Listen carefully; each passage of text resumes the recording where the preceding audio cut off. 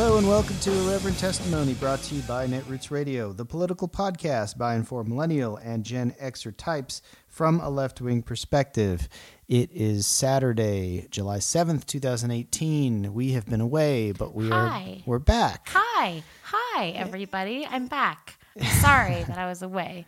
A lot's been going on in my life, and I just couldn't do this, but I'm very happy to be doing it now. So hi. Hello, we are back, and there are things to talk about, I hear. I think there are maybe a couple. I don't know. Yeah, we'll see. There could indeed be a couple things to discuss. Going on, you think? Yeah. That have happened? Maybe. In the world? Since we've been gone? Well, I don't know. I think the world ends when we don't do this, right? It might. Nothing happens. But, you know, what we really need to talk about before anything is the elephant in the room. The story, I think, that's on everybody's mind. The story even Fox News has had to do several important segments on. And the most important news story of the day, right? The most important news story probably of the year. Right. It's really critical. The fact that Alan Dershowitz is being snubbed and blackballed on Martha's Vineyard at the cocktail parties. Yeah. I mean, folks, just strap in. This gets really serious.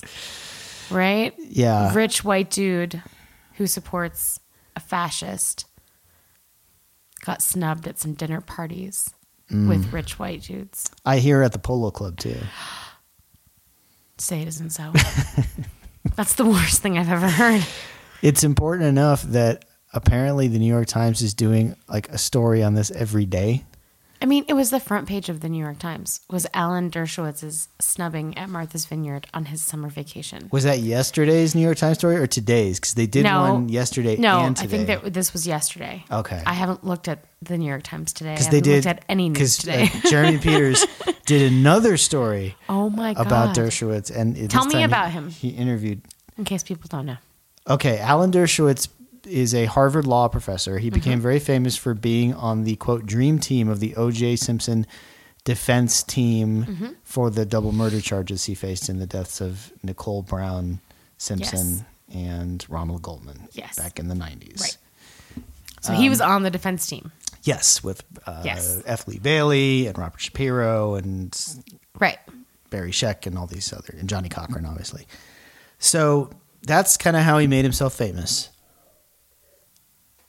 And he has been a Fox News favorite. He's been sort of a Trump suck-up. He's very much against the special counsel, and he's against – he couches it under this idea of being, in principle, against the whole idea of a special counsel, which granted some actual legal scholars are. This has been a roaring debate going back to Nixon about how much power a special prosecutor should have in these cases. And should they exist at all. But it's hard to say with him whether it's that or it's more personal or he just likes having his face on TV. I don't know and I don't care. And I don't understand. I mean, the New York Times is just kind of a mess right now. That's an understatement. I don't – it's not surprising to me. This was literally like a page one story about how like the other rich white people made him have feelings. That was a page one story. When, I don't know, is there really nothing else going on in the world that we need to be talking about than Alan Dershowitz having feelings at Martha's Vineyard on vacation because white people that are liberal don't like him? Yeah. Like, I don't understand why this is front page news. I don't get it. Well, here's it. Like they're talking about all over Fox News, and Tucker Carlson ran a big thing on it. And what? Like this, but no, what I'm trying to understand is if you are, you know, Mac from Tennessee in your MAGA hat, or you're the coal miner, are you bent out of shape? You're the guy who voted for Trump because of economic anxiety. Are you the guy? Are you thinking, oh boy, they're really doing that Alan Dershowitz wrong. He's a swell guy. Ooh, those liberals. I don't. What's the angle? The rich people are. I mean, this is what they wanted in coal country. No, right? I don't know. It's so crazy. And the New York Times is running with it like it's literally front page news. It was literally front page news. Like I'm trying to transpose this and like, to I don't know how to talk about that. I'm trying to transpose this to the like G.W. Bush era and like a famous liberal or somebody who was on the news a lot and then like went to Kenny Bunkport and then like he was Al Gore went to like I don't know. And then he was getting blackballed, and then like he complained about it, and then I was supposed to care. Like Nobody would have. Okay, then don't go. Who cares? But okay. But they're like, there's all these liberals there, and they're very mean.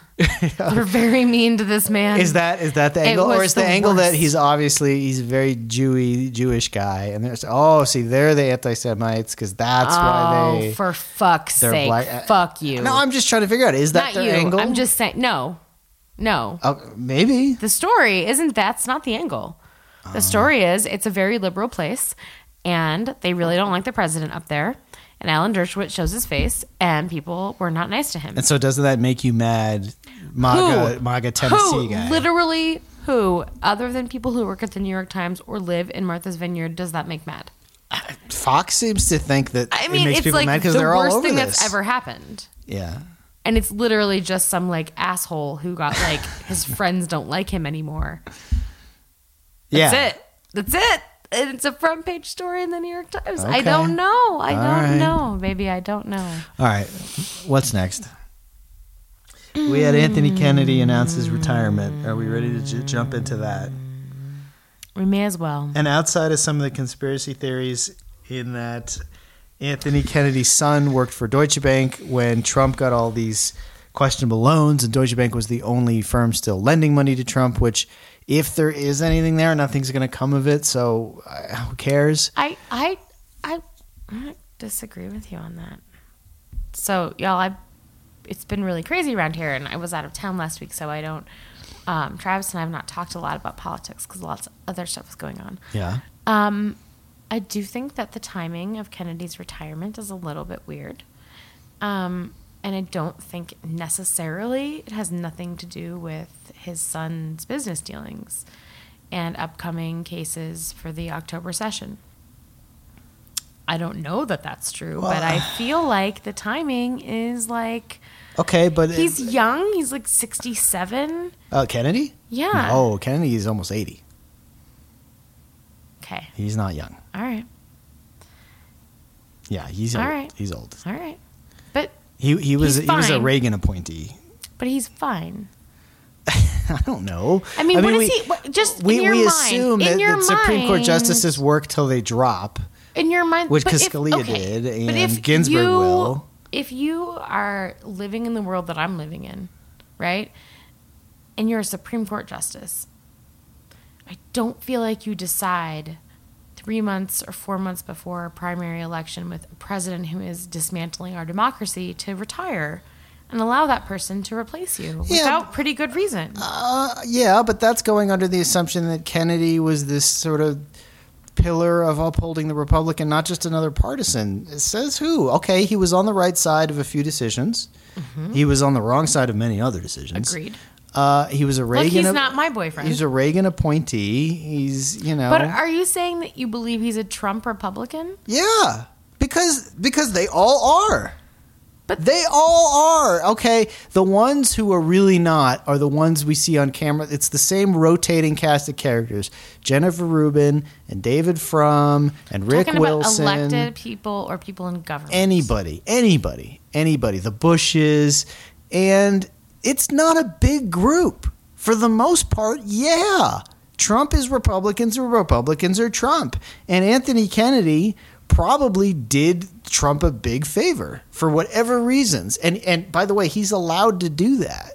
There's no law that says you can't get pressured by a president. It's a lifetime appointment, and you're allowed to leave whenever you fucking want. So that's why I think our energy is misguided in trying to connect all these dots to some grand conspiracy, because even if it's there, so what? That doesn't help us. What, are the cops going to arrest Anthony Kennedy and force him back on the court because he played political or personal nepotism games because of his son's business dealings? It's like, we'll never prove that in a million years, and I don't even know what the law is against it. Nothing. So that's my point. So you don't get charged with your family's crimes? No.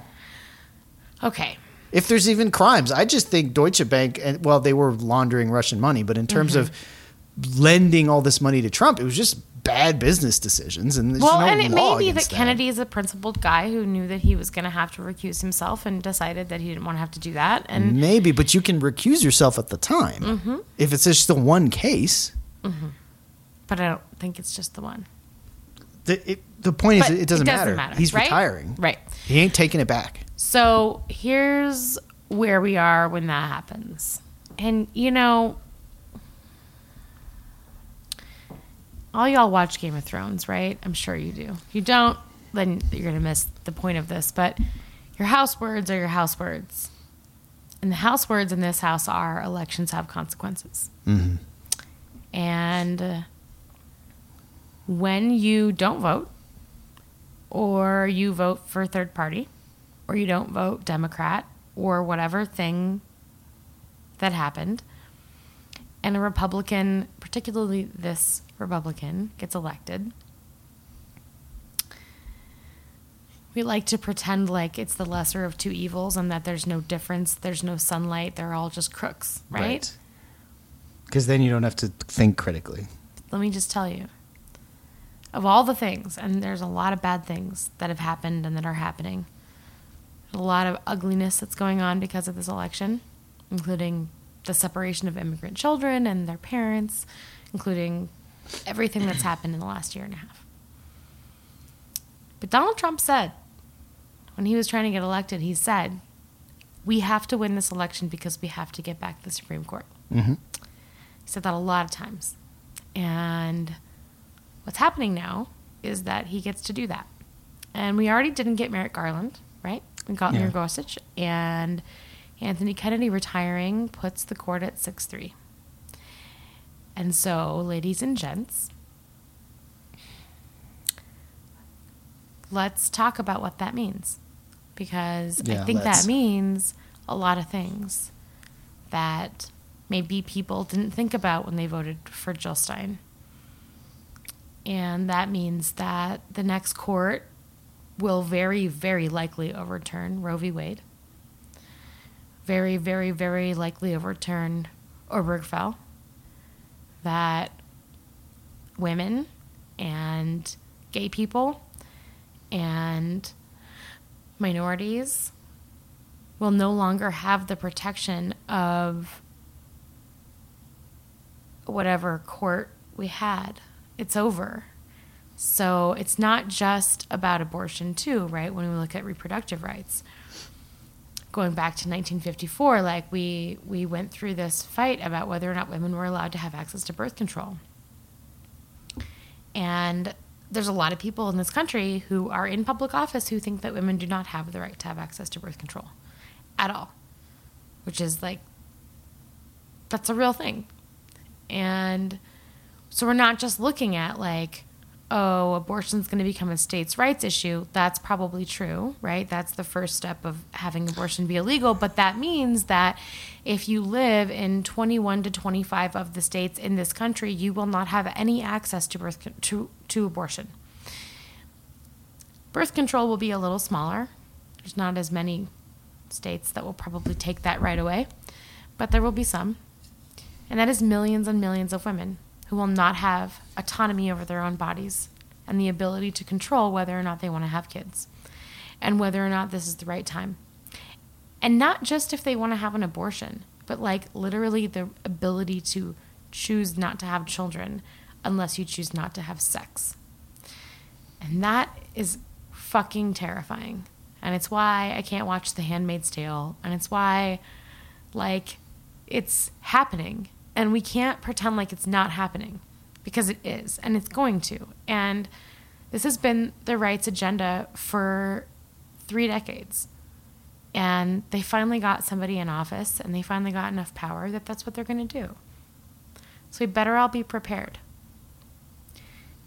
And when that happens, I would recommend that we all have some solidarity and support each other in traveling to places, into more liberal states where abortion access is still available and where contraception is still available. I want you all to vote in November so that we can try to, I don't know, undo this somehow. I don't know we come back from this, but we have to try, right? But those are the things that are really important. And the 2 things that the culture wars most want the Republicans to do is to take away my autonomy in Well, in sex, right? They want to take away my autonomy to contraception and abortion. They want to take away my autonomy in who I love and who I get to love. That's the two things they most want to do. Let me ask you something, because I have a feeling, and I hope it's not wishful thinking, that with Republicans finally getting their undisputed Supreme Court majority that they are confident is going to overturn Roe v. Wade, it's a little like the dog possibly catching the car, right? Like, they wanted this. They've wanted this for a long time, and they've benefited by infighting and complacency and ignorance on our side. And I think a lot of those Stein voters, a lot of them are men. Yes. But plenty of them were women. Plenty of women sat out the election. Plenty of women just voted for Trump. 53%. And my sense is that a lot of those women did that not with Roe v. Wade, not really forefront in their minds, because they didn't grasp. Settled law, right? They didn't grasp that it really is in danger. If they heard it, they thought it was hyperbole. They were worried about other things. And when, wait a minute, they're actually going to do this? No, they are actually going to do this. Right. I think they are, and then I am not being hyperbolic. No. They are actually going to overturn Roe v. Wade, period. My point is the backlash to that, or even the threat of that, I think is something they are not really prepared for. Like some of the older, savvy Republican politicians, Republican senators, like they know the hornet's nest that they're going to step in with this. So it's 81% of American women believe that abortion should be safe and legal. Yeah. 81%. Yeah. American women make up about 56% of this country. So now, the vast and overwhelming majority of women, and that makes the majority of people in this country, want Roe v. Wade to stand. Well, numbers make it simple, right? 81%, yet Trump won 53% of white women. Right. So it's likely that the majority of those women who voted for Trump voted to overturn Roe v. Wade, even they don't want Roe v. Wade overturned. Correct. Did you know that 99% of Catholic women use contraception? Of course they do. 99% of Catholic women use and the church is still trying to talk them out of it, and they're not buying it. But those women, like 99% of American women, but 99% of Catholics. Yeah, of course they do. Support having access to contraception. Yeah, because everybody has sex. But a lot. Right. And every time you have sex, I mean, I'm not going to speak for you. I will say every time I have sex, I do not want to have a baby. you can speak for me too. Trust me, we're safe in that. Right? Yeah. And I think most American women feel that way. Of course they do. Can I ask you a question? Yeah. Where is this hang up with men? These women who need contraception and access to abortion are not like having babies in vacuums. Why is this not a men's issue? I'm the wrong guy to ask, because to me, the idea, especially in my younger days, okay, but the idea of being a sexually active guy, the idea of women not having access to contraception is terrifying to me. Right. I don't want to get anybody pregnant. Right. And if they did, God, let's make that not happen anymore. Right? So that's a really good question. I am the wrong guy to ask. I don't understand why men, like every abortion a woman has, a man also had. Every single one. So I don't know how many men maybe don't know that they've had abortions or don't know that they've, right? But like every single one of those abortions, a man was a part of. Mm-hmm. And I'm not trying to exclude gender non-binary people, so let me just throw that in there, right? It could be man, woman, or non-binary person. But it's so interesting to me that men see it as a women's issue.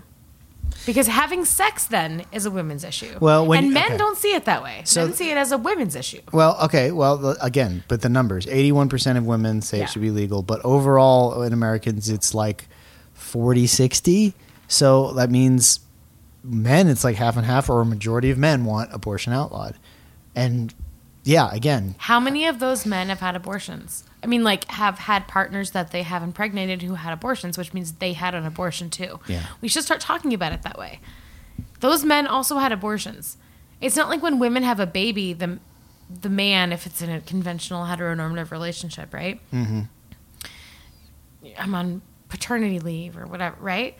Like both of them had a baby. Well, Donald Trump helped Michael Cohen pay for an abortion. Right, but like they hung both on of them Elliot had a Brody. baby. Yeah. When you have a baby, it's the mom and the dad had a baby, and it's their baby. It's not her baby. It's their baby. Right.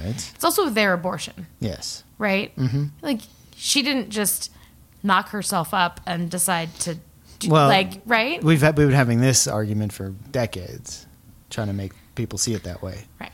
But that's not because that's what it's not about. But okay, look, when we get closer to this, and the Republicans are smart, right? They are. They're not like. I mean, they're not, but they're like really good at this. Well, that's the thing with Susan Collins, right? It's like Susan Collins is the Republican who could, and what she's saying is, I am not going to confirm somebody who out in the open says they're going to overturn Roe. Of Nobody's course, going to say out in the open that they're overturn Roe. And she knows that. And it is ironically sexist that they keep saying Susan Collins is stupid, because she's not stupid. She's just a fucking devious Republican. Yes. And she knows goddamn well that everybody on that Heritage Foundation list, whoever it is that Trump picks, is probably a really safe bet to overturn Roe v. Wade. That's right. And when they get up there, they're going to do what Alito did, and they're going to do what Roberts did, and they're going to hem and haw, and they're going to say... It's going to be about precedent. Yeah. And it's going to be about settled law. But they blow up and precedent it's going to be law about all the time. the fucking time. It doesn't Look, the matter Voting what Rights they Act. say. Yes. When they get confirmed, it matters what their record is, and it matters who they are. And anybody who tells you differently is fucking lying to you. Of course. And Susan Collins knows She knows this that damn well. And then when it happens, she'll go, I'm very disappointed. I didn't see this coming. Maybe we'll try to pass some kind of legislation. Idea. Yeah. And Bullshit. then the media falls for it, and they keep printing these stories. Well, Susan Collins is going to be a big thorn in the side because she's very. It's like no, she's not. How can you not see this game? It's so obvious. Yeah. It's like it's like one of those movies. Obvious, like it's the new Jurassic Park movie, and it's like a critic going, "I'm excited to see this movie. Is Chris Pratt going to get eaten by a dinosaur or not?" Like, no, it's not. No, of course not. He's the fucking star of the fucking movie. No. Why is this a story right now? Yes. Right? So. It drives me insane. Look, kids, here's the thing. And I'll say it again because that's our house words. Elections have consequences. And I don't know if any of us were ready for this one. But it's here. And when you elect Republicans to every office and all of the control and all of the power, this is what happens. So we have this example, right? Yeah. Of like, here's how Republicans govern. Now we know. And it's really fucking scary.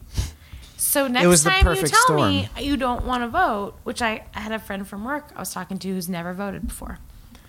Never voted. She's a woman of color. She just has just a bunch of kids and, she's busy. And she just thinks they're all crooks. Mm-hmm. And I said, I think you might be right. Maybe that's true.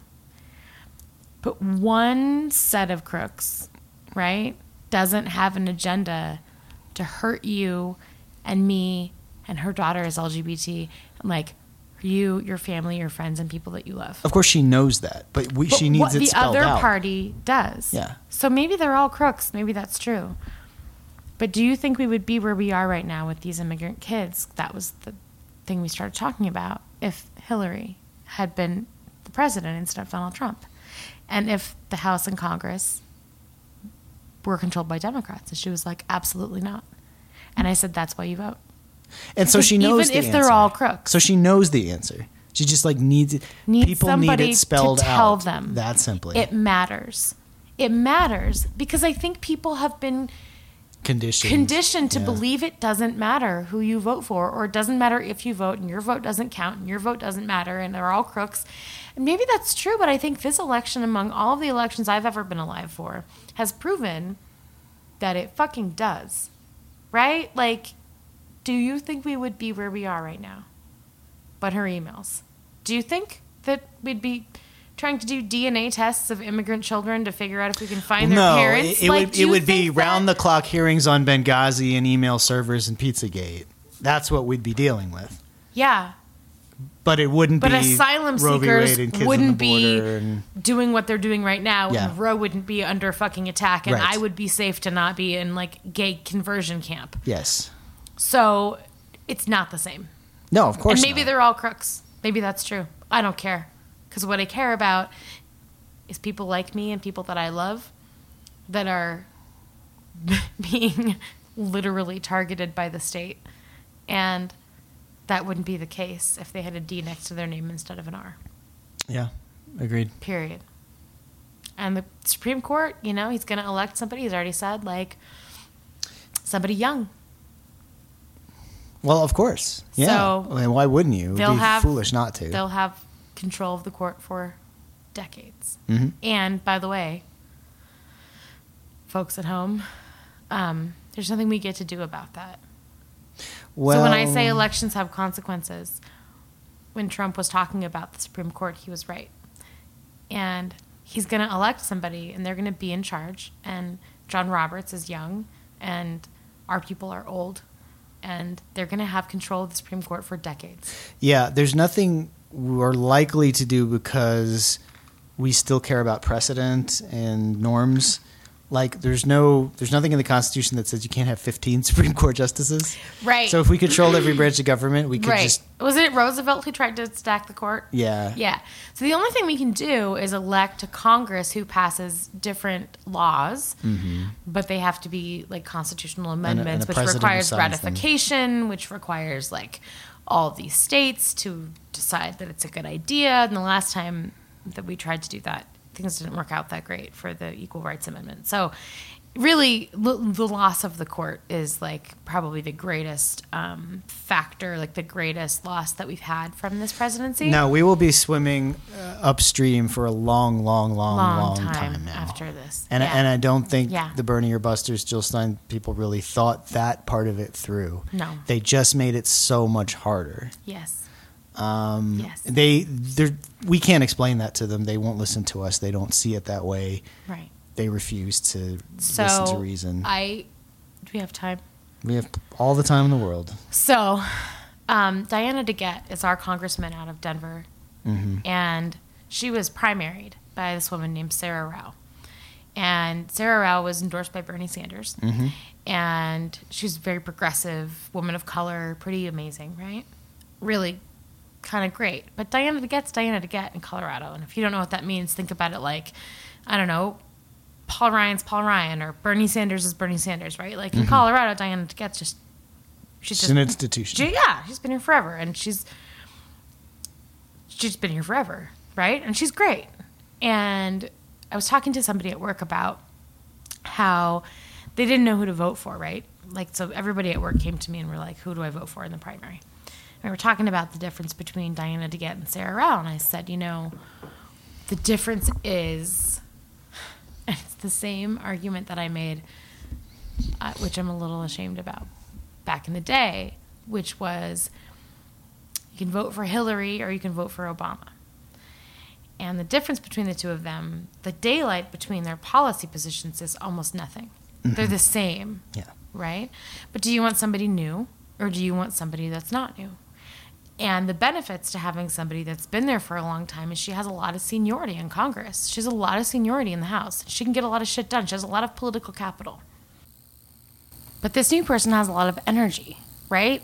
And she's been endorsed by Bernie Sanders, and, you know, she could be Obama maybe, right? But the question is, as always, who can win in the primary or who can win in the general, right? Yeah. So Diana DeGette and Sarah Rao have very little, like I said, sunlight between their policies. They want the same things. So the question is, who can win?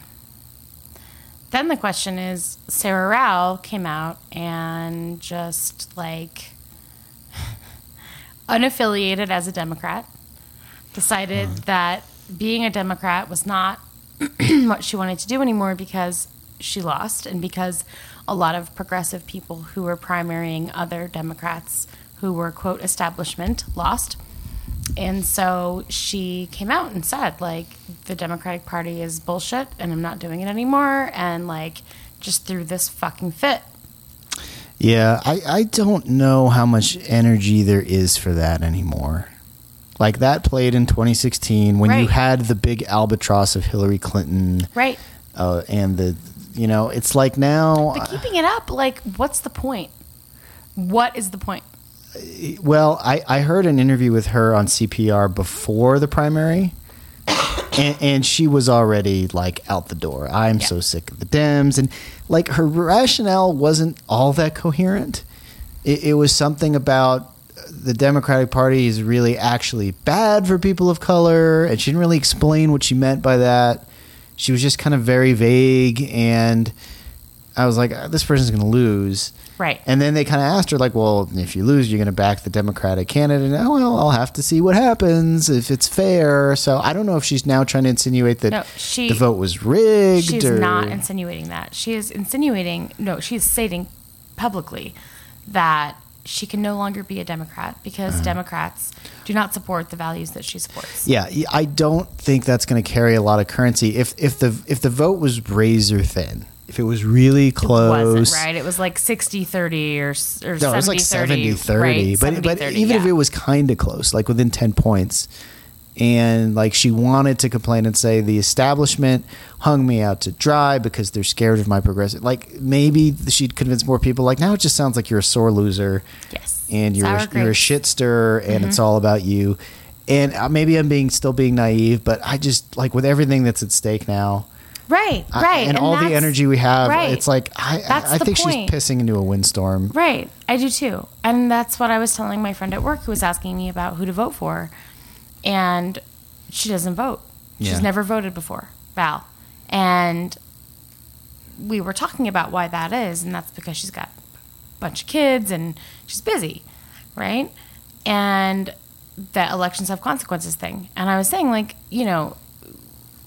whether your person won in the primary or not, like whether you were for Sarah or not, or for whoever your progressive candidate is that maybe didn't win in the primary because they're not, quote, establishment enough, or they didn't have that institutional support, ultimately, we all have to vote for the D on the ballot.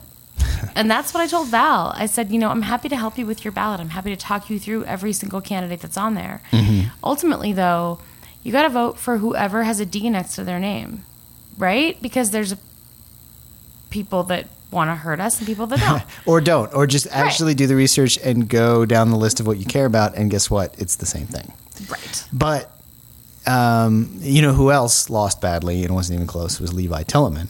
Yes. And Levi Tillemann, of course, became semi-famous for 5 minutes because they intercepted that article when he secretly taped Steny Hoyer saying, like, no, we're not going to support you. We're going to support your opponent. Right. Jason Crow, who is also a really good guy. Now, I don't know what Tillemann has said or if anybody cares at this point. I haven't read anything. Yeah. I will tell you that in Colorado, we had a really, really, really, really tight race for AG. Yeah. And it was Phil Weiser versus Joe Salazar.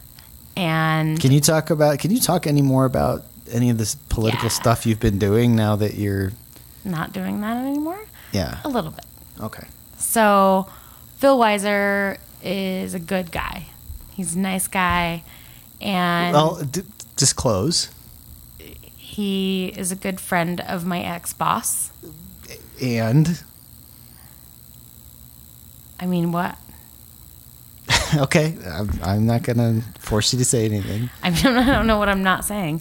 I've met him. He's great. So he's great. Joe Salazar is an entirely different brand of Democrat, right? He would be the progressive choice for Attorney General. Mm-hmm. When you ask the two of them what they would do about things that attorney generals can actually do, they have the same answers. Mm-hmm. Joe Salazar, however, and I love him, he's a little bit of like a bomb thrower, right? He's just not controllable, and I think that's really attractive for a lot of people. Sure. However, here it comes back to my roots of pragmatism is like, okay, we can elect him, but then when the governor's race is happening and the attorney general's, like, I just don't. And AG's races are so important, and so much more important. So much more important than people think. Especially when right? we're talking about things like abortion rights and how this could come down to state levels, and we're going to be fighting a lot of these battles Right. for polling and Right. polling places, and the Republicans trying to close off all these polling places. Like the Yes. AG has a big hand in all of that. Right. The AGs of states can sue the federal government. They have control over a lot of things, like we have legal marijuana in Colorado. They have a lot advise of the control governor on over what's legal and what's not. and- right. They have a lot of control over immigration in our state and Mm-hmm. what our policies are there. And one of the big issues between Joe Salazar and Phil Weiser was, do we call ourselves a sanctuary state? Because Mayor Hancock, who's the mayor of Denver, has declared Denver to be a sanctuary city. Yeah. And people were calling on the AGs to say whether or not we're a sanctuary state. And that has a lot of implications. And of course we are, right? But we have to get rural Republican Colorado voters to vote for candidates too. It's not just about Denver and Boulder. It's about other people who live in this state. And so there is a political cost to saying something like that. Yeah. And so, yes, those things have to be considered. And maybe they shouldn't have to be considered, but they are. Right. So, so Phil Weiser won by about 5,000 votes That's in our pretty close. state, which is very, very close. It was within 1%. Wow. And Yeah, when I went to bed, it was like 2%. I mean, it took days yeah, to count everything. for them to count it. And there Yeah. was one county in particular that had a problem with their voting machines, and then they had to like hand count them. So it took a little bit, but it was within 5,000 votes, which is kind of crazy. For governor, right? Yeah. Jared Polis. Would be the first openly gay governor in the, if I'm not mistaken. I'm pretty sure, right? Well, definitely in Colorado. I don't know about I'm pretty sure country, nationwide. but he would be the first openly gay male to be the governor of Colorado for sure. He picked a woman to be his lieutenant governor. She's previously served in state government. I don't know that much about her because I haven't. Yeah, and I had haven't time. heard any comment from Johnston or Kerry Kennedy yet, but I assume they'll fall in line just fine. I hope so. Yeah. That was our greatest hope. I'm pretty that sure was they our will. greatest hope, was that the governor's race is one of the more contentious ones, and the people that are the best at politics in our state, we don't want them to be divided. We would like them to all like come around in the end and vote for a Democrat and help a Democrat win. On the Republican side, it's a guy named Walker Stapleton who Correct. had his name crafted by focus groups, apparently. Yeah. Kind of a very typical Republican. Yes. Not. Related to the George Bush family in some way. Yeah, it's maybe not quite as bad as Trump, but bad enough that you don't want him. Yes. Not quite Bob Beaupre. During the primary, he like very much tied himself to Trump. And then course. now that the primary is over, He's moderating. He's moderating, which Yeah. is what everyone does. Let's be fair. Both Yes. sides do that. Yes. But no, like my advice to everyone is like, look, it doesn't actually matter. Like a bad Democrat's better than a good Republican. It's just hard for me to see this race this year. If we couldn't get ousted in 2014, Right. when Democrats just stayed home en masse, and we still held on to the governorship, I think it's going to be very tough. But you never know. It's the gay pot guy from Boulder. That's right. That's and what I call it's him. not going to play well in the country. The in some rural of the exurbs. parts of Colorado, right? Yeah. There's lots of farmland. There's lots of rural parts of Colorado that generally vote the opposite way that I vote. Yeah, and if they're And I'm fired up not- enough to stop the gay pot guy from Boulder. Yeah. If you don't know anything about Boulder, we call it the Republic of Boulder. It's Yeah. like considered One the thing- most one thing liberal I like area about in Polis, though, Boulder. is- yeah, Polis is very aggressive in trying to get out to those places. And He talk is. to people. He is. Now, whether it works, I don't know, but at least he's trying. And the person replacing him is Joe Neguse, who is amazing. And I worked with him until recently. He worked at the law firm that I worked at. And he's just a really great guy. Yeah, he's in a He's safe a district and immigrant he'll be from fine. Eritrean roots. And we do not elect Republicans in that district. No, so once he won the He's- primary, that yeah. was much And safer. he won the primary easily. Yeah, he won it by, again, about 67%. And when I talked to him, the last time I talked to him, I said, so now it should be easier. And he was like, yeah, now it's way easier. I was like, yeah. So I think, I think, I don't know. I think I hope we all come out to vote. Yep. Right? I think so. For these last few minutes before the break, we can touch on some more local stuff or state stuff, or is there anything else you wanted to discuss? Well, there were some interesting upsets in Colorado. Yeah. In our little state district, right? There was this woman running against another woman. This is the year of the woman, as they say. So it was a lot of female candidates. Yeah, there. lots of female candidates. Lots of female candidates won throughout the country, which is amazing.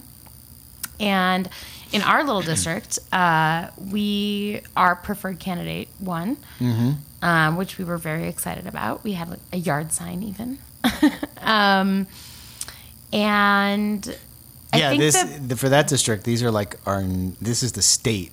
Yes, state house. Yeah, correct. These are literally like our neighbors. Correct. So yeah, I mean, we see them around. And yeah, they live down the street. They're down the street doing fundraisers. Mm-hmm. Yeah. Mm-hmm. And then I think the big issues for Colorado that the two sides are going to run on in terms of governor are going to be Polis is going to run. Well, he's running on against Trump's tax plan. Mm-hmm. Saying that the money that is being given to corporations could wipe out all student loan debt that exists in the country. Right. Healthcare for everybody. Mm-hmm. He's right about both of those things, I think. And liberal enough, Bernie people. What do you want? Right. What the F do you want? He literally is. And they're like, but he's establishment.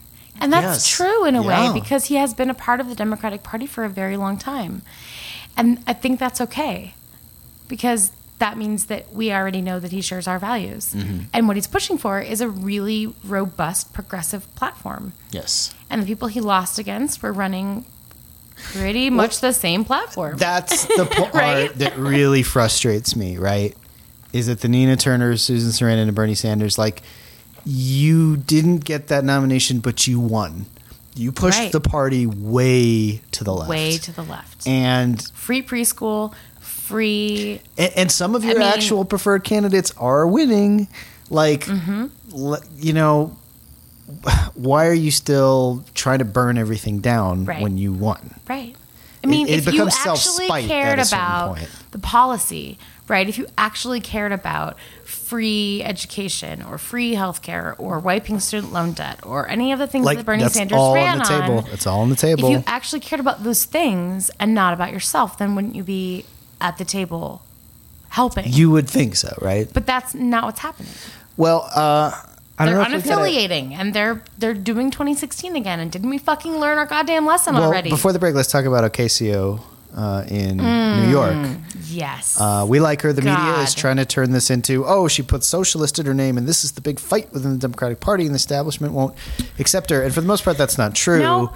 Us establishment neoliberal shill types love her. We think she's great. I think she's the very greatest. I don't like that she poses for pictures of Susan Sarandon, but it's not that big a deal. I don't give a shit about that. Don't give a shit.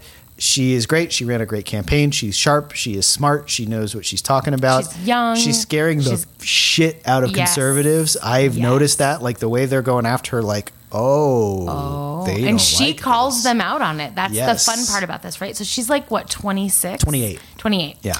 And these like conservative Republican men are coming after her on social media and really hard. And like she's just like she didn't grow up in the Bronx. She grew up in a normal house. It's like there are normal houses in the Bronx. Yeah.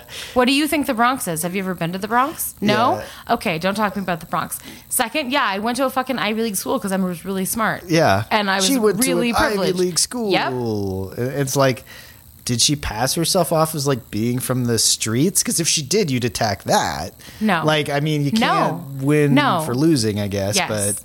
But she... That's the best. It's the same as like the Parkland students, right? Like these people come after them on social media, and they think they're going to like win this battle, and then scare them away, and it's going to weaken them. And then it doesn't work because like these people grew up with they know how to play this Twitter, game. and so they know what to say. But she's great, and importantly, Crowley, who she beat, who they thought was going to be the next speaker, possibly, and he's been in the House forever and ever and ever, and most people don't know who he is unless you really follow congressional politics. Right. She trounced him. Yep. There's some anecdotal evidence that he didn't really campaign and he was kind of ready to go. And I don't care about any of that. I don't care either. But the point is, he was beyond magnanimous. He almost seemed like excited. He's like, wow, isn't this great? This young, energetic person won, and I am behind her with full force. This young woman of color won this primary. And then almost, it's amazing. And then almost to self-fulfill the divide and why he lost, at his goodbye campaign party, he's like, let me dedicate the song to you. And he gets his guitar and plays a Bruce Springsteen song. And it's like, that's a sweet gesture. And it's also it's perfect, right? Right. Like, I mean, she said, like, I really appreciate the sentiment. It was a nice gesture, but and, he rewrote the lyrics and shit, and whatever. Yeah, it's fine. But she's he amazing. was great. He's saying, we are united. Right. This is how you do this. Right. Yeah. And,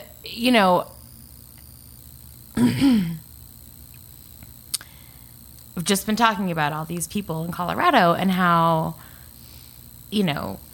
maybe some of them are establishment, maybe they aren't, whatever. I just want to win, right? But, it makes me really happy that someone like her won, because I want really good people in office. Mm-hmm. But I just want people that can win. Yeah. Because, like I told Val, there is a party that wants to do a lot of harm to a lot of vulnerable people, and there's a party that doesn't. And so it's so awesome that she won, and I wish we had a million more of her that could win in the general. Well, that's the thing, but right? You have to be pragmatic about your vote. And you have to remember that politics is local. Yes. And there's all these think pieces that, well, is this going to play in the Midwest? It's like, well, she's not running in the Midwest. She's a congressperson from a specific district in the Bronx. Yes. It doesn't matter. But maybe there will be someone who calls himself a socialist that does win a primary in Kansas. It's like, how did the race run? What were the makeup of that? You can't take these individual races and extrapolate them to something bigger. And No. Nancy Pelosi got us to a rocky start when talking about her win, but then came around and said, well, why can't we all have a big tent where someone calls himself a socialist and you call me a horrible neoliberal shill, and we can all work towards the same things? Because and that's the the same right things, answer. that is the right answer. Because the same things is not being in Donald Trump's America. Yeah. That's what we're all trying to get to, I think. Yeah, and Ocasio is saying, for the most part, all of the right things. Yes. She is nailing it. And she is doing, fuck Bernie Sanders. She is like, there is no way to separate race and class and gender. There is no way to do it. And anyone that tells she's you not falling into line with those talking points. That is a possibility is lying to you. Yeah. So don't believe them. I mean, she is as intersectional as a politician I've ever seen. We're going to talk more about her because so far she's great. I know that you have us against type and you think that, it's someone from the Our Revolution people and we should be shitting on her. No, she's great. She's fucking great. I really don't care who props you up, and if you want to take pictures with Nina Turner and Susan Sarandon and whatever, I don't give a shit. If you're a good candidate, you're a good candidate. If she's going to be good for the people of her district and good for this country, then I'm happy. Yes. And I think that she's great. And I think she's gonna better win, than all of them. And she's going to win easily. She's going to be in Congress. She's going to be in fucking Congress, which great. fucking matters. It matters that she's in Congress. It's like Anthony Weiner without the hangups, maybe. Maybe. Much better. Much better. Yeah. Yeah. Okay, so we're going to take a quick break, and we got a bunch of national stuff to talk about when I get back, including Donald Trump addressing the Me Too movement in some very curious ways, including bringing in his comms team the guy that covered up all of Roger Ailes' sexual harassment. I feel like I'm going to have some things to say about that. Oh, are you? Okay, well, Rachel's going to have some things to say, so don't go anywhere. We'll be right back.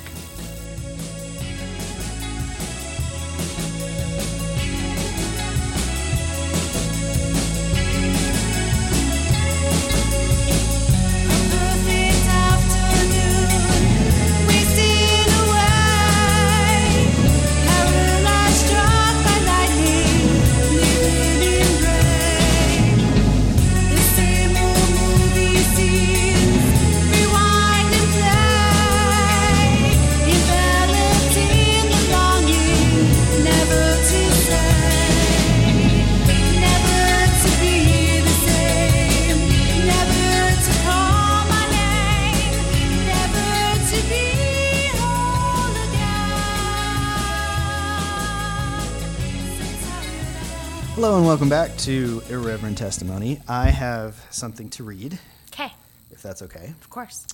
If you don't know who Bill Shine is, he was co-president of Fox News under the Roger Ailes reign and did a lot to cover up and attack the accusers of Roger Ailes for all the sexual harassment, in case you don't remember all that fun stuff. Right? That's been a while, but we should all remember that Roger Ailes is a fucking rapist and okay.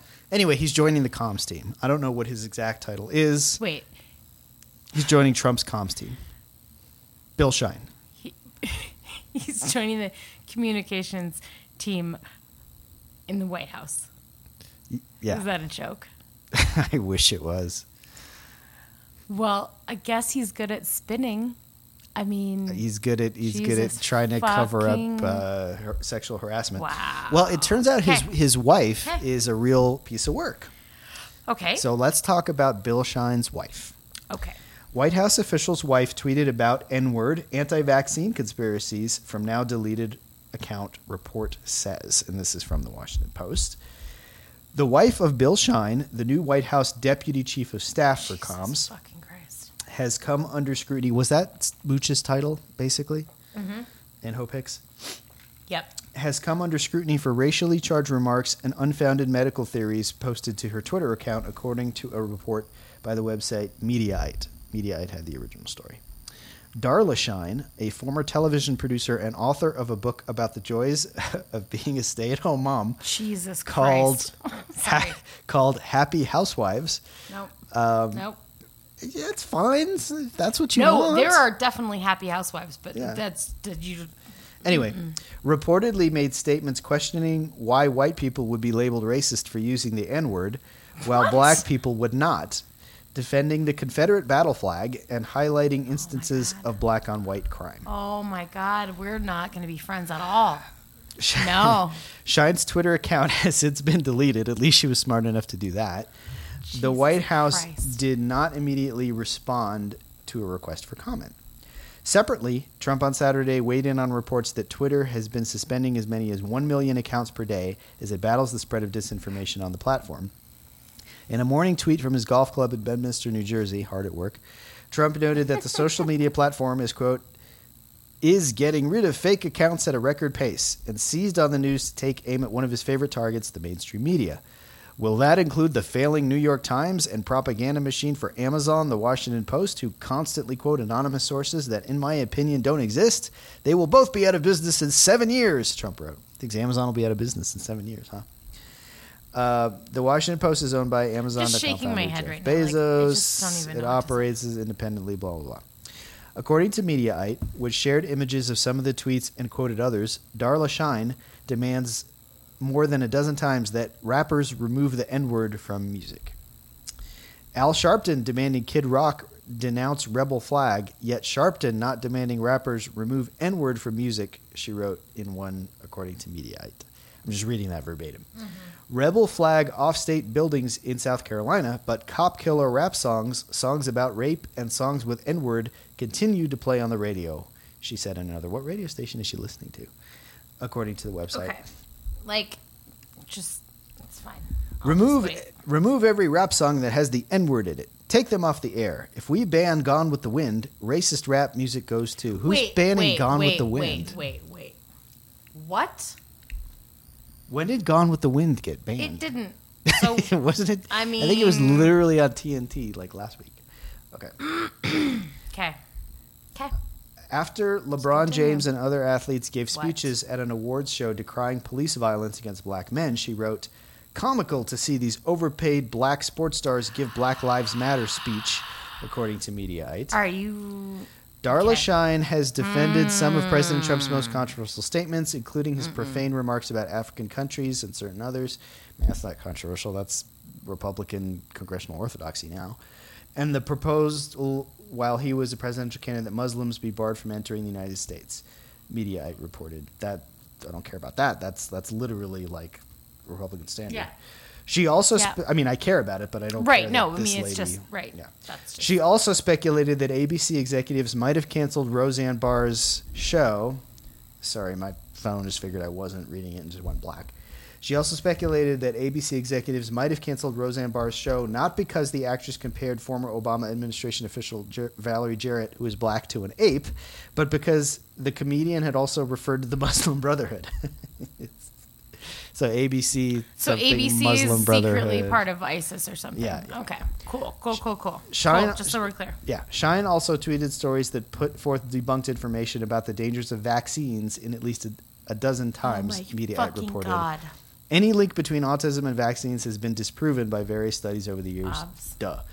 Biggest national security threat is autism, she wrote in a tweet that Hold on. tagged Trump, according to the HuffPost. How can we run a country when half of all boys will be autistic by 2050? Okay. 1 out of 10 black boys has autism, she wrote in another tweet. She also implied that the addiction treatment drug Oh, Suboxone and not racism induced Charleston, South Carolina church shooter Dylan Roof to kill 9 black parishioners. Yes, let's blame the Confederate flag instead of Big Pharma and the psychiatric violence-inducing Suboxone Dylan Roof was taking, she wrote in 2015, according to Mediaite. On Facebook, she talked disparagingly of transgender people, writing that... I mean, hold on. how much do you want me to burn this building down? Go ahead. I love this quote. On Facebook, she talked disparagingly of transgender people, writing that, quote, man-made vagina is still not as good as the real thing, exclamation point. Does she know? Yeah, is she an expert? I would love to know if she knows, because I don't think she knows if that's true. Well, she also assumes all trans people have had Bottom surgery. Bottom surgery. Right. And that I mean, there's so many, there's so much to unpack here. I don't really know where to start. Spoiler, most haven't, because it is extraordinarily expensive. Yes. And also, like, so many things to say about that. Yeah. Okay. But Okay. yeah, I can't get over that. Okay. Man-made vagina is still not as good as the real thing. Like, has she been sampling? Can you show me your sources, please? Can you please cite your sources? Maybe she's an expert. That's fine. Cite your sources. She is. That's great. She also shared an article with the headline, Russian President Vladimir Putin says that Western governments are enslaving humanity through vaccines. Oh, my First God. reported. Okay. The White House announced on Thursday that Bill Shine would be joining the staff as an assistant to the president and deputy chief of staff for communications. This is going to go so well, you guys. It's going to be so good. Previously, he had served as co-president at Fox News until he was ousted in 2017 after lawsuits suggested he had enabled alleged sexual harassment by the network's late chairman and chief executive Roger Ailes. There it is. All right, so that's your new comms guy at the White House. That should go well. It's his wife. Let's just start unpacking some of that. Can you just pull that back up and we can start unpacking some of it? Because Sure. Let's just start from the beginning. What part? Well, let's just start from the first horrible thing she said, and we'll just go through it. I mean, are you serious right now? This is a serious human She's being really that exists. big on white people. We read that Sean Baby article in bed like the other night, remember? Well, Dr. Laura doing the same thing. Why can't I say the N-word? And you know what? I'm going to say it. Edward, Edward, Edward, Edward. And she started just like yelling the N-word on the air. Okay, But this was like way back in 2010. Look, do we even have to do this? No, white people, all of you, every single one, you are never allowed to say the N-word ever. You are not. Ever. And nobody needs your commentary about why black people are allowed to say it. Ever. So just stop. Period. End of story. I mean, do we bother trying to explain the logic to them? No. Just don't. Other than like and point out that the way black people say the N-word is essentially a different word. Yes. And there's a reason for that? Correct. So when you call me a queer in the street, right, and you say it, you yell it at me as an insult. Fucking queer, right? Or you identify yourself as a queer. Those are two different things. Obviously. Right. Now, I identify as queer. And if someone calls me that in a way that's pejorative, I take those two things very differently. Even if you're the dumbest redneck, jackass, rebel flag on the back of your truck, whatever, like, it's intellectually dishonest to pretend that's the same thing. Correct. It's like if Billy Joe and his brother are horsing around with the backyard with the shotgun, and one of them calls each other the slur for a gay person, that's guys ribbing each other. Whereas if he yells it at somebody at a pride parade because he's trying to start some shit, even he understands it's not the same thing. And when he says that to his brother, that is also pejorative against me because I'm queer. Yeah, it is. Right? But the point is, he But knows me the calling difference. myself queer. To him, it's innocuous, is my point. And he knows it's not innocuous if he's yelling it at you because you're holding hands with your girlfriend on the street. And he yells passing by in his pickup truck. Right. So even he understands the difference. the difference. Right. So it's Right? horribly intellectually But me dishonest. calling myself queer is not the same thing as him calling his brother queer or him calling me queer. Right? But Those two things are those are both bad. But it's also not the same As me calling myself queer. as black people using their version of the N-word. And that is a less, I would argue,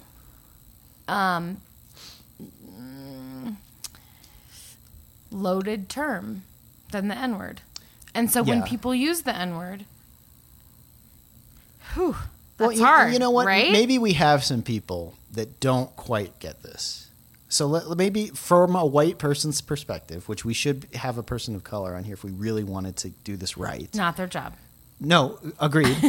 But yes. But let me try. Talking from white people to white people. Let's just talk about why you can't use the N-word. Let's even go back further and why black people started using it, a variation on it themselves. Right. And there's still argument within the black Oh, community yeah, there about is. whether or not you can use it. You should, yeah.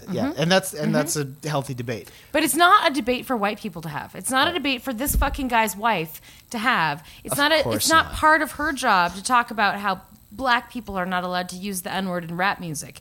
She has nothing to do with this. No. And her voice and her opinion matters less than anything I can imagine on earth. But the reason that black people use the word and use the N-word is it's taking back the power of Correct. using that word. Same way we use queer. Yeah, Queer used to be the worst thing you could call somebody. It's like then we took it back. For years, we have heard this word, and it's been used to denigrate us. Yes. And make us feel horrible and keep us oppressed. Well, you know what? We're going to use that fucking word ourselves, and we're gonna put a variation on it, which they do, and that's obvious too. Instead of hard R, like the way It's a the racist A. white person say it, it ends in an A, and like there's a difference, right? Yes. And it's also like there's some irony to it, Yes. and there's a difference when you call someone something that you are, that someone else that you aren't calls you. It's different. yeah. It just is. And I don't know how to explain to people that have all the privilege why it's different, but it just fucking is. And yeah, you get to take things back. You get to reclaim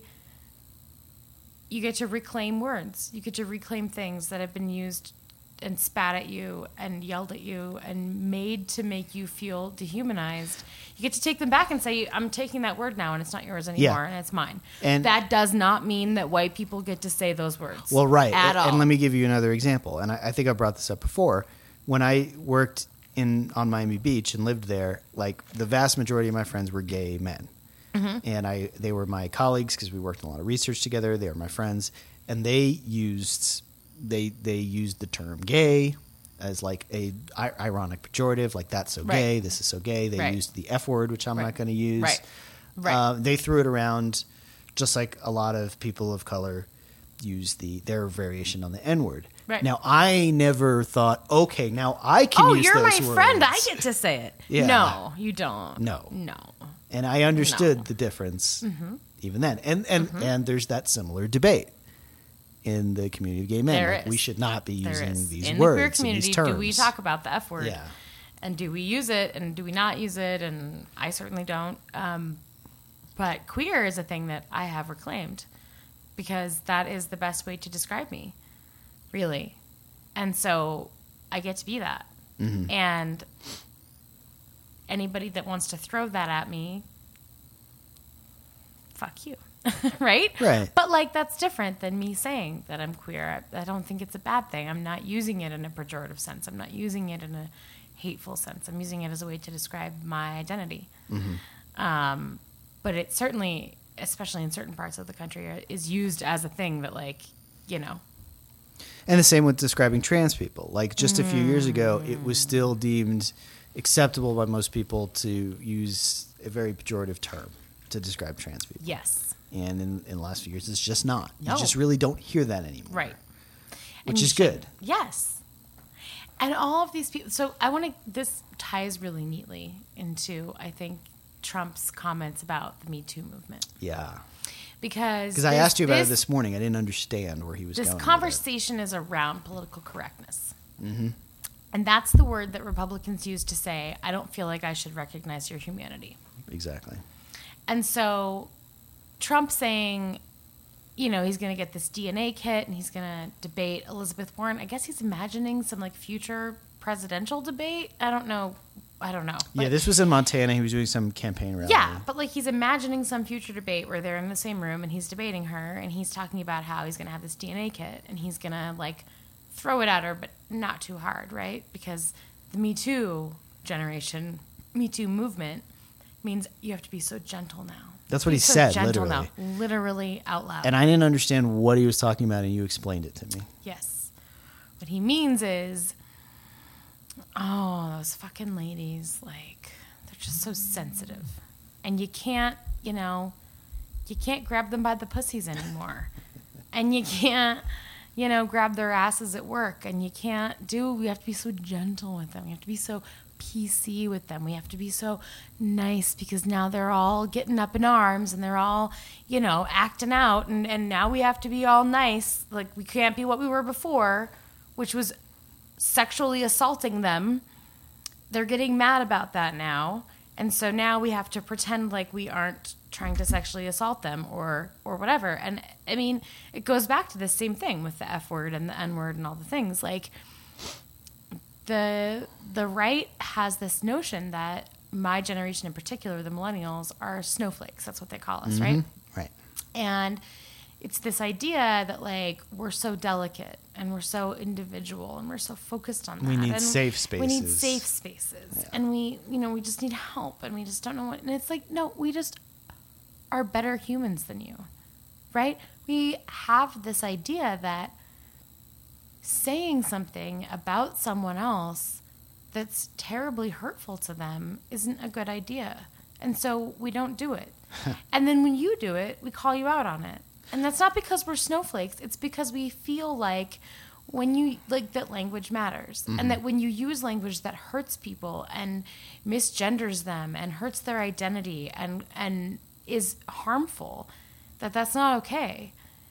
And that makes those old rich white dudes really mad because they've been able to do whatever they wanted for a very long time. Well, that's the ironic part, right? In that all of 2016 and early the first year of Trump's presidency, it was all about snowflakes and safe spaces and political correctness and fuck your feelings. Yes. And now that there's been this sort of avalanche of resistance and the majority of Americans don't like baby jails and Muslim bans and all this shit that's happening. Right.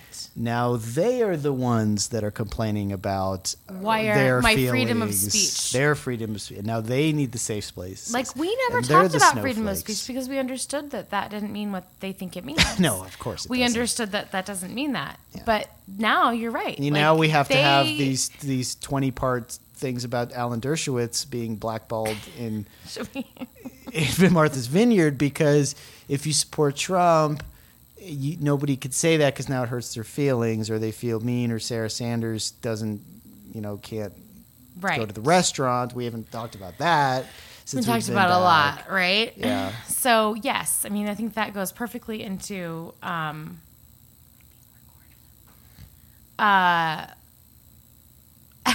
well, first of all, let's talk about fucking snowflakes. So, Alan Dershowitz, that whole thing, right? We covered that at the beginning of the Sanders, podcast. Getting kicked out of a restaurant. The red hen and then all her... There was a bunch of LGBT staff workers at the restaurant who felt scared, which I think makes sense. If Mike Pence came to a restaurant where I was, I would be and I worked there, I would be terrified. This man does not want me to exist. Mm-hmm. And what she represents, whether she likes it or not, is this administration. And this administration represents our non-existence. And so for the restaurant employer, to keep their staff, they said, what do you want me to do? And the staff said, vote. I want you to kick them out. I just don't want her here because she's scary. Yeah. And so they did. They had an appetizer. It was comped, and they said we would just they just paid like for to the ask you food. to Like leave. Sarah Huckabee Sanders was not required to pay for the food. They just politely asked her to leave. Yeah. And we had an interesting conversation, you and I, about this, about public accommodations, right? And whether or not that was a good thing to do. And I was on the wrong side of that for a minute because I was like, that doesn't do us any good in terms of like the Masterpiece Cake Shop thing and like, you know, public accommodations are public accommodations and like whatever. And you were like, no, like being a part of a political party and literally a part of a political administration is not a protected class. No. Right? And you're allowed to not let somebody eat at your restaurant. Yeah. People forget, during the 2012 presidential campaign, there was a baker in D.C. that kicked out Joe Biden. I don't like your politics and get out. And Biden said, okay. And then the baker became very famous, and Paul Ryan even brought him on stage at a campaign rally and said, look at this great baker who refused to serve Joe Biden. And we didn't have that conversation then, and nobody really cared. And we moved on, and I'm sure Joe Biden didn't care. And we moved on, but now it's a big deal. Because they are the fucking snowflakes. Right. They are the ones that are like, this is very unfair and our feelings are hurt. Yes. Yeah. Yes. And they accuse us of that all the time. Yes. And then Maxine Waters said something to the effect of more people should do stuff like this. Oh, my God. And then they accused her of inciting violence. Inciting violence. No. And the most violent thing I think we've had was this guy in San Antonio, in a Whataburger in San Antonio, saw a kid with a MAGA hat. And he was a man of color. He was a man of Mexican descent, and he basically said, fuck you, and threw a soda at him and grabbed his MAGA hat. Yeah, I know you laugh. You can't do that, though. I know. He did get arrested. You can't do that. I understand where the guy was coming from. Totes, right? But completely. You can't do that, and you face the consequences. And I think the guy said, yeah, great, I don't care. Arrest me. Well, I also think you punch Nazis. So yes, I'm on the other side of that. Yes, but I will draw a line of delineation, a sketchy one, that a kid wearing a MAGA hat and a Whataburger is not like a kid wearing a swastika. Right. So we're not talking like Charlottesville. We're talking like a kid at a Whataburger. Yeah. I mean, I agree. Yeah, that line's getting blurry. It is getting blurry. Trump himself likes to blur it. I think that you punch Nazis. I do. Yeah. I'm sorry if you disagree with me, and you can write me an email about it, but I think you punch Nazis. Sure. Yeah. I just think you do. Anyway, I want to some of the talk about race and identity politics. I think ties into another subject that we should close out with, and that is since we've been off the air, that there has been a rash of barbecue Beckys and Pool Patrol Paulas, and now we have a Pool Patrol Peter. And these things, white people, these things have always happened. They have. They've always happened. They've been the butt of jokes going back so many years. It goes back to Saturday Night Live in the 80s. It's the same thing as police brutality. It's the same thing as so many of the stuff that we talk about around race. It's always happened. It's just now we have little like movie studios in our pockets. Yes. And so it's online. You can capture it all. And you can post it, and then it becomes famous. We had talked about Bob Marley's niece and some people shooting a documentary at an Airbnb, and the cops getting called on them, and the whole SWAT team arriving, basically, and that whole ordeal. White people, which I think most of you are. Our listeners probably. Please stop calling the police. Just don't. Just stop. If you see a black person and you've never seen that black person before, imagine in your head that they aren't black, right? And if what they're doing would seem normal if they weren't black, don't fucking call the police. Because this is what we're talking about. Don't call the police. We're talking about a guy who was a realtor who was doing something in a house. We're talking about guys at Starbucks. Right. We're talking about kids who are cutting the lawn. Kids selling lemonade. I mean, imagine the person isn't black and they're doing exactly the same thing. What would your instinct be? Yes. And if that instinct is, that would be fine with me. Don't fucking call the police. Also, just don't fucking call the police. Unless someone is attacking you, please just don't. Yeah. Just don't. It doesn't help anybody. It's never good. It's bad. It's never going to end well. And what you're doing, and let's be honest about this as white people, we should be honest about this. When you call the police on black people, it is not the same as calling the police on white people. And when you call the police on black people, that might end in murder. Yeah. And if you don't, I hope you don't want to do that. So please stop calling the police forever and then just do that more. Just don't. If someone is violently attacking you, of course, call the police.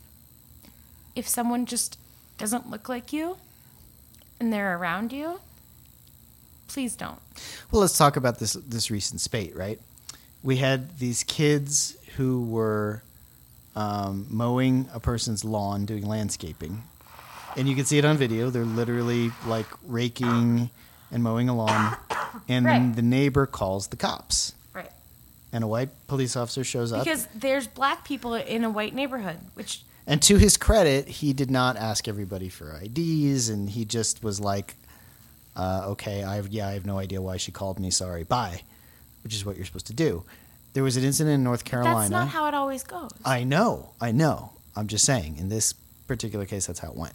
In North Carolina, there was an instance where a woman of color and her granddaughter were using a pool in like a community pool in a fancy upscale neighborhood. Mm-hmm. And this guy came and said, I need your ID. And she said, I didn't bring my ID. I just walked here with my bathing suit. And, Right. Like everyone fucking else at that pool. Right. Everyone I brought else. my card to open the gate, and he's like, well, if you don't have your ID, I need to know your address. And she's like, you know what? No, you really don't. I'm a resident, and I'm here, and now leave me alone. And he called the cops. And the cops came. Why does this white person think that they have the right to ask the last person for ID? Like, I just don't understand what right he thinks he has to ask her for her ID. Well, literally his job. Does she get to see his ID? Like, well, his literal job was the pool patrol guy for the HOA. Well, then he better know who his fucking residents are. Right. He didn't ask anybody else for their ID. Right. She wasn't the only person there. Obviously. And there was supposed to be a sign-up sheet that wasn't there, so they weren't keeping the sign-up sheet up to date. And then when the cops came, she was pissed, and she's like, this guy's racially profiling me. Yeah. I don't know what his problem is. Yeah. Go friggin' talk to him, cops. And the cops are just like, okay, we just want to settle everything down, but why do you think she's not a resident? And he's like, well, the address she gave me, that's actually under construction. She's like, no, it's right down the street. And he's like, well, she should have a car to get in. And she's like, yeah, here it is. And she goes up to the gate, and it opens the gate, and he's like, well, some of these gate keys have been going around to non-residents, so I guess I'll let it go for now, but she should have signed in and blah, blah, blah. And she's like, fuck this. And she took video of the whole thing, and she uploaded it to Facebook. He got kicked out of the HOA, and he lost his job. And now he's going to go become part of the alt-right and then, try to dox her, and it's just... He's going to become... probably already Jesus fucking Christ. White people, I'm not fucking kidding. Just stop calling the police. Stop. Well, you think at this point, after Pool Patrol Paula, the crazy white lady who actually smacked the black kid. She beat the shit out of this little black kid. The barbecue lady, and then the lady who called the cops on the little girl selling water to save money to go to Disney World. Yeah. I think it was bottles of water. Oh, okay. In Oakland or wherever it was. Who actually ran an unlicensed cannabis company. That's what I heard, pets. and she just lost that license. Yes. So, these things, you keep blowing up your own life to call the cops on black people. At some point, you'd think, maybe for my own... Maybe I don't call the cops on black people. Maybe I don't do that. Don't do that. Maybe don't. Please, can you not? I mean, not that but any it's of you lovely imagine people would. Being but so racist that you can't help know it. What's happening, and you're risking blowing up your whole life to be a racist, and you still just have to do it. You still have to fucking do it because you can't stand seeing those people barbecue in your park. Barbecue here, and you don't get to sell goddamn bottled water. And it's so gross. And I'm so glad that they're so awful. Well, it defies to themselves. understanding. What I hate is there is serious risk here. We can make jokes about Barbecue Betty, right? And Permit Patty. But there are are people of color who have been murdered by police For for no exactly reason. that. Yeah. For a white person calling the police. And every time a white person calls the police because a black person is in their area and they don't think they should be, there is a risk that that black person is murdered. And that is not something to be taken lightly. Well, let's talk about cops. Okay? Yeah. Because I'm not going to get too into details, but we saw firsthand that even when you have 5 or 6 good cops handling a situation, One bad all it cop. takes is one juiced up tough guy looking for a fight to send something spiraling completely out of control. Yes. We've seen that firsthand.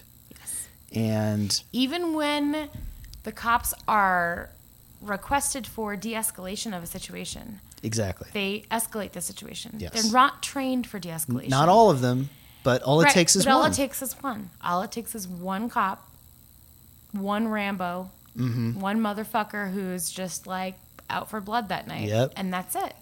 And every time you call the police, you're risking that, particularly when you call the police on people of color. Yes. That is the most likely time when that one Rambo motherfucker is going to get out of hand. Because what happens is a person of color understands that, and then they are likely to act in a way where they feel defensive or scared. Of course. And the cops then perceive that as dangerous. Yep. And then things just can spiral completely out of control. That's right. And people end up dead for selling loose cigarettes, or for absolutely nothing, Absolutely or for nothing. having an expired tag, For being or for changing an a lane 8-year-old on a playground with a toy gun. for literally, I mean, it is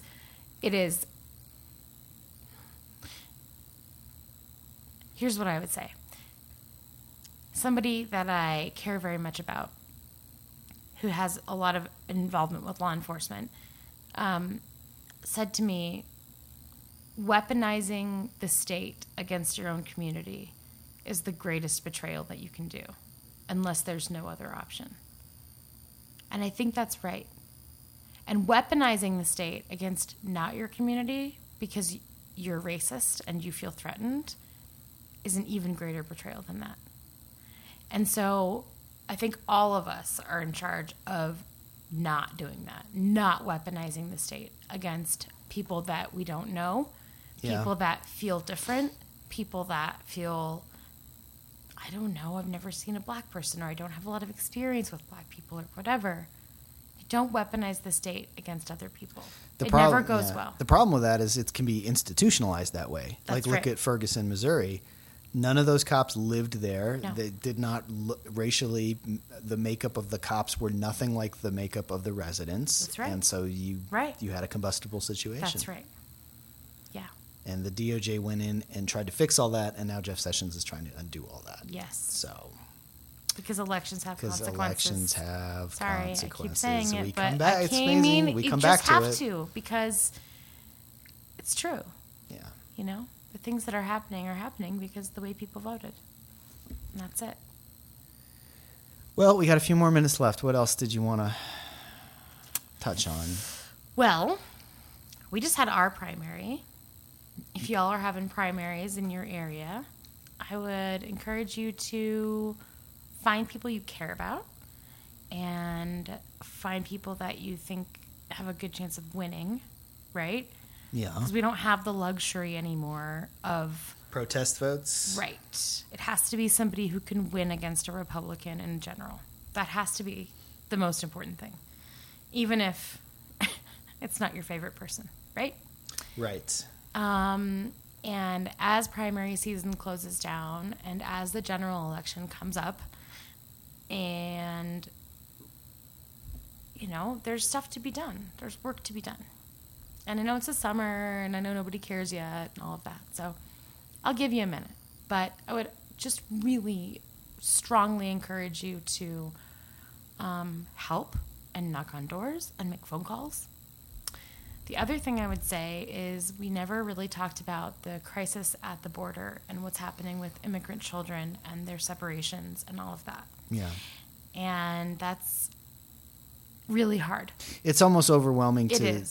to start with and talk about. But Right. let's give a little update. We're going to go to today. a training tomorrow, a volunteer training to help the immigrants that are in our state that have been separated from their kids. And we're going to try to do that. And I would just say, like, you know, donate if you can. If you have time, I think going to volunteer to help these people. I mean, I reached out to our local community and I said, I don't speak any other language but English. There's but groups everywhere.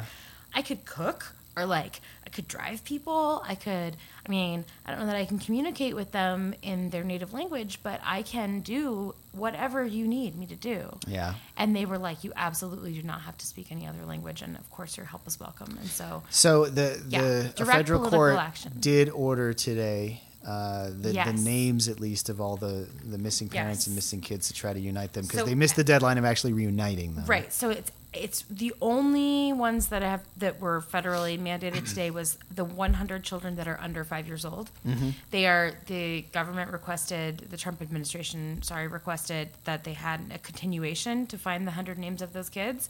And this federal judge was like, fuck no. No, you need to find these 100 kids and you need to give us their names and you need to reunite them with their parents, and that's it. Yeah. Period. There's no continuance. That's bullshit. Kids under 5. Yeah. Under 5. Also today, Mike Pompeo was in North Korea trying to negotiate. He said things went really well, and then as soon as he left, they said, no, things are going pretty badly. We don't like their attitude, and we're not going to denuclearize shit. Take your Nobel Prize and shove it, which was very unpredictable, right? Oh, my God. I'd never expected Who could have to seen this happen. coming? But Trump got his photo op, and the press all kissed his ass because reasons. And guess what? So fucking gross. And now Bolton is going to be in his ear about war. So look for that. On the heels of the Pentagon reversing a policy of getting immigrants to join the military as a pathway to citizenship. They're cutting that off now, which is interesting because you think you'd want soldiers for all the coming wars we have. But whatever. It's fine. You went and fought, maybe got a limb torn off, but now you're not going to be able to be a citizen, because that's definitely who we are as a country. These are people that never even got to the point of being fully active duty, but they got sold a bill of bullshit. Jesus Christ. Anyway, Jesus Christ. There's that. We'll have way more. I know there's so much we didn't cover. We couldn't have possibly I'm covered sorry it. I was gone for so long, and thank you for all of your patience, all of you. And I love all of you, and I'm sorry. It just has been kind of crazy around here. So we'll be back next week for sure. Find us on Twitter at Irreverent Duo, reverenttestimony@gmail.com, patreon.com/irreverenttestimony. Try to listen to us on Radio Free Public, where we get a little money every time you do a download. So stay active, stay tuned, stay involved. I've been Travis. I'm Rachel. Talk to you next week. Bye.